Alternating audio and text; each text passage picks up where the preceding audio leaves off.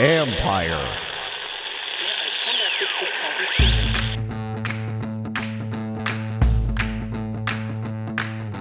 Hello and welcome to my podcast. Do me a favor, subscribe to the John Keim Report wherever you get your podcast. You're watching on YouTube. Do us a big favor, folks. Hit that like button. Hit that subscribe button. You can find us there as part of Empire Media. That's AMPIRE. As I always tell you, it's always much appreciated when you tune in. And I really do mean that, folks. I know there are a lot of choices out there, so I always appreciate when you pick the John Keim Report.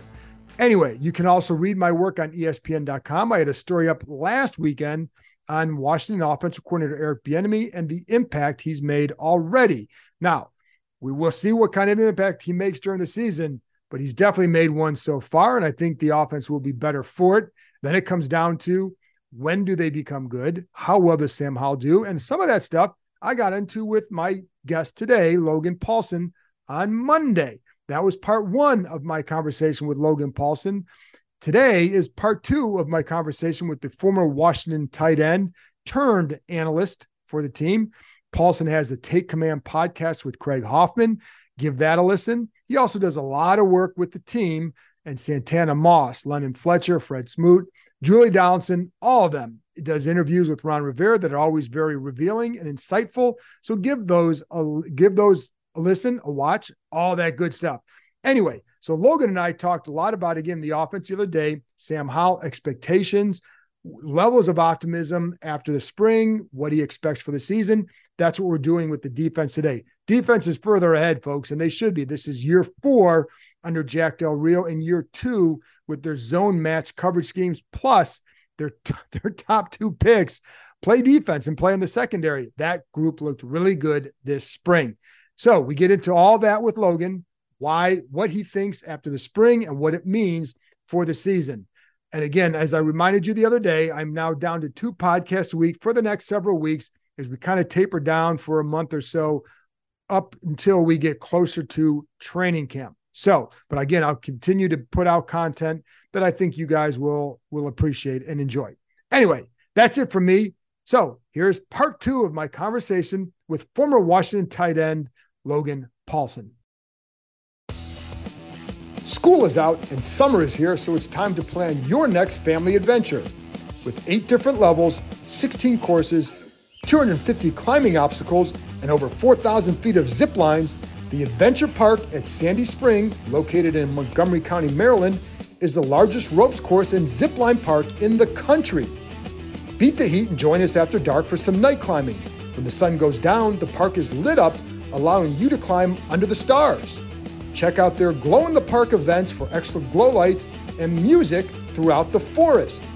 Want to keep your feet on the ground? Grab a bite to eat from the food truck and give axe throwing a try. Perfect for first-timers or experts, their projector systems allow you to throw at traditional targets, play tic-tac-toe, Connect Four, or even hunt zombies. Listeners of this show can get $5 off any ticket by entering the code KEIM23DC at checkout. That's promo code KEIM23DC, KEIM23DC. Now open 7 days a week, this is the perfect time of year to get outside and join the adventure at theadventurepark.com.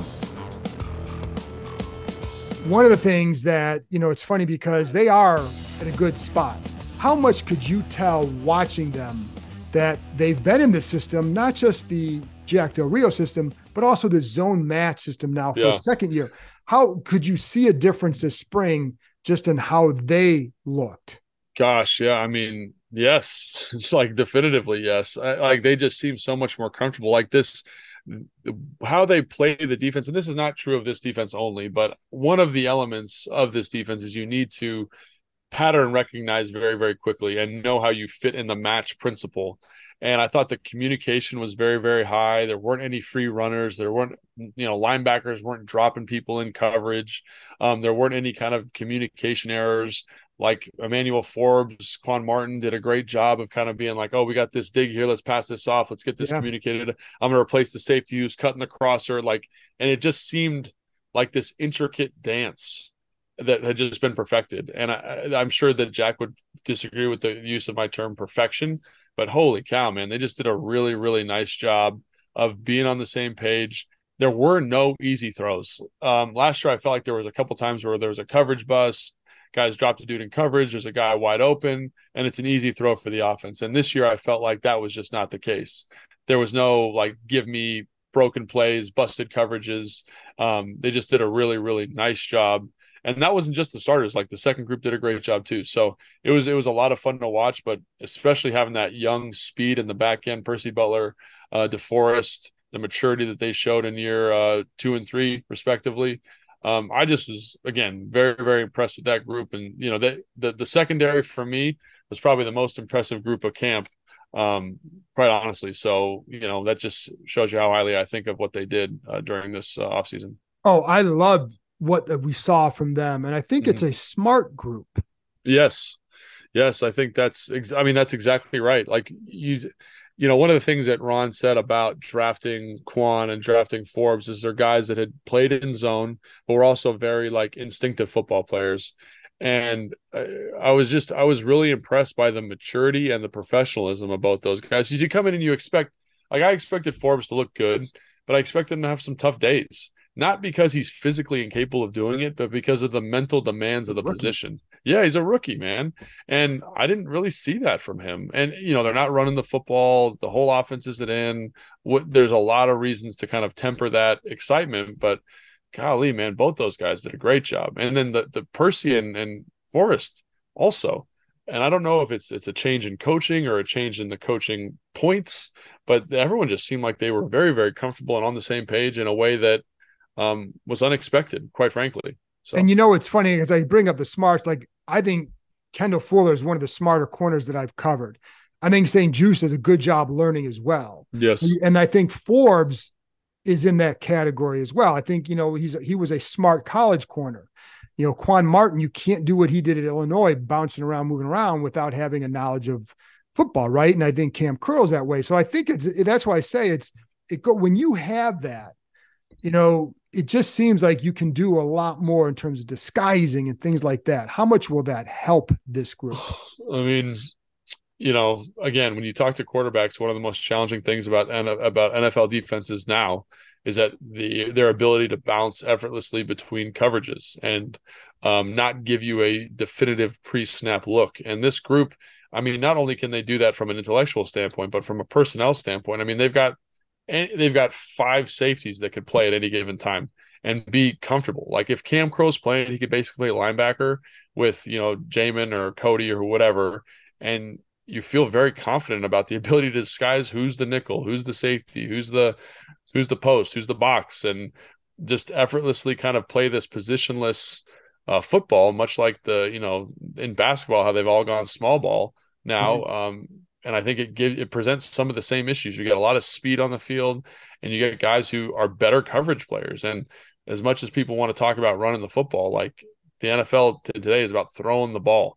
So get those guys on the field, have them build those relationships, have them disguise those coverages, and that's a dangerous proposition in my perspective. And it's funny because before they could go with a 51 with 5 D-backs. Now you could go, you know, four down, 1 linebacker, and 6 defensive backs because of the ability of Martin and Curl to be versatile in what they do. Yeah, and I think that's the thing. I did a little project on Cameron Curl, and you know, they talked about can Quan play the Buffalo nickel.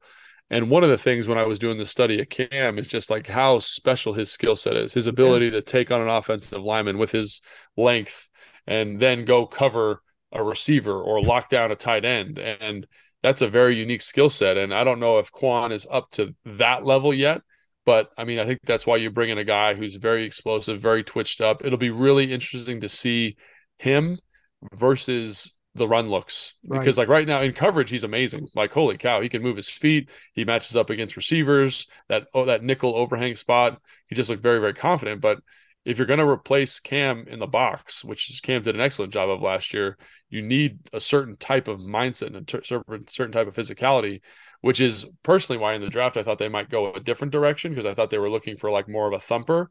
But in terms of football player, Quan's the cream of the crop, but can he do some of that stuff in the box with the linemen, taking on tight ends, taking on a fullback if he needs to. And to me, that if he can do that, this group is going to be really, really fantastic. And that's, and I think that's where he goes. What about, we only saw Chase Young for 3 days. And what I tell people is he looked more confident in his knee, Yeah. but ultimately you're still helmets and shorts, right? Right. So, Yeah. but did you see anything from him where you say, okay, that looks good? And like, even though it's just, as they say, underwear Olympics, what did you see from him that maybe was jumped out to you? Well, I think my biggest question about him coming back basically was just like, where's he at with the knee? And I know it was like 2 days, of not a lot of intense work, but the burst seemed to be back. The confidence of the knee seemed to be back. He, he wasn't perfect by any stretch of the imagination, but like he had a couple nice wins in pass rush during the team period. Now those are hard for the O linemen because they don't have pads on, all that stuff. But you saw a guy who was getting back to that, if not already back to that kind of physical freak. And, he didn't have enough rushes for me to say, oh, he's definitively fixed his rush, but he had some nice wins. He looked explosive and he looked confident. And for 2 days of work, like that's kind of what I was hoping to see. Now it would be really worrisome if he came back and was limping around and not quite the same guy, but he didn't show that. He showed that he looks to be healthy. He looks to be confident, and the explosion and the athleticism, which, made him the second overall pick, seemed to be back in full form. What are your expectations? Well, sticking with him for a minute, the other thing I didn't see, Logan, was the stutter steps. I didn't watch him every snap. I didn't watch him every rep, but I didn't see that. I think that if he can eliminate that, at least consistently, that's a good thing for him. I think so too. And again, we're talking about like his rush angles. That's kind of what I'm referencing there. You didn't get enough reps to kind of say, oh, he's completely fixed this. But in terms of the reps you did see, they were good. So, like for 5 reps, you're like, okay, they're all good. So hopefully that just continues into the next phase of the offseason. What are your expectations for the defense then this season? Because one of the things too, I hear from players, like they know they finish strong. They know they always finish strong. They know they have to start fast. So, but what are your expectations? That's a really good question. I think after seeing the defense, my expectations are a little bit higher. And I always am a guy who likes to temper my expectations, but they just were so good. And I think about last year, the last couple of years, the Achilles heel for this group was just the back end they were good, but they weren't excellent. And I feel now that they are going to be flirting with excellence if they can gel and come together. And if that's the case, it's going to be a very scary group, especially with, Allen, Payne, Big Phil coming back as a depth piece, Ridgeway getting healthy, James, Casey, Chase, Montez, like that, and FAO Bada. That group is scary. Obviously the linebackers are a little bit in question, but I look at what Jamin was doing, especially the last 4 games of the year, and he's grading like one of the best linebackers in football, which is crazy. So it's all got to gel. It's all got to come together. People got to find their homes. People got to stay healthy, all that kind of stuff. But in terms of personnel, it's crazy to me what the depth in the back end did that they got in this draft and how it totally changed the complexion of the defense and what this defense is capable of. So I'm really excited. My expectations are high, but I'm going to try and temper them until I see them come together in training camp, until we see them how they're playing the run, all those variables that we need to see them in the joint practice against Baltimore. But I think I definitely think they have the potential to be the best defensive line in football, one of the best defensive secondaries, probably top 5 defensive secondary in football. That's all potential, and that can be a bad word, but I'm very excited to see what this group can do. And we've all seen times here where it goes south where you don't want it, but like there is reason to feel really good about him. Linebacker, are you? Yeah. What do you have any lingering concern? You kind of brought it up. Do you have any lingering concerns there? And the guy, and I know you've talked about, but I've been talking for a few weeks too, is Khaleke Hudson. Yeah. And does he change when they maybe look for another linebacker if they do? What did you think? Yeah, I mean, I was, Jamie didn't practice, obviously, or he practiced but didn't do any team. And if he to me, he's really interesting because if he finished the year grading, just talk about PFF metrics, right, wrong, and different, but he ended up grading in like the high 70s, which is very, very good. If he can continue to improve and develop like that, like that's going to be awesome for him, especially playing behind that defense. We'll see. He's not healthy, didn't do anything during the offseason. Cody, I think, has some nice ability, looked good at times, still learning the defense, obviously. And then you mentioned Khaleke. Khaleke looked Great, man. He was my surprise player of the too. offseason. Me too. Great blitzer, great feel. Like he had, there's a couple times he's playing that Buffalo nickel overhang player on a receiver, matching up with those guys. And if he can do that for them, holy cow. Like, we talk about Quan playing in the box, but if you get that guy like that, Khalil shows that skill set, then you're not worried about having a physical run player because he's pretty good at that. Right.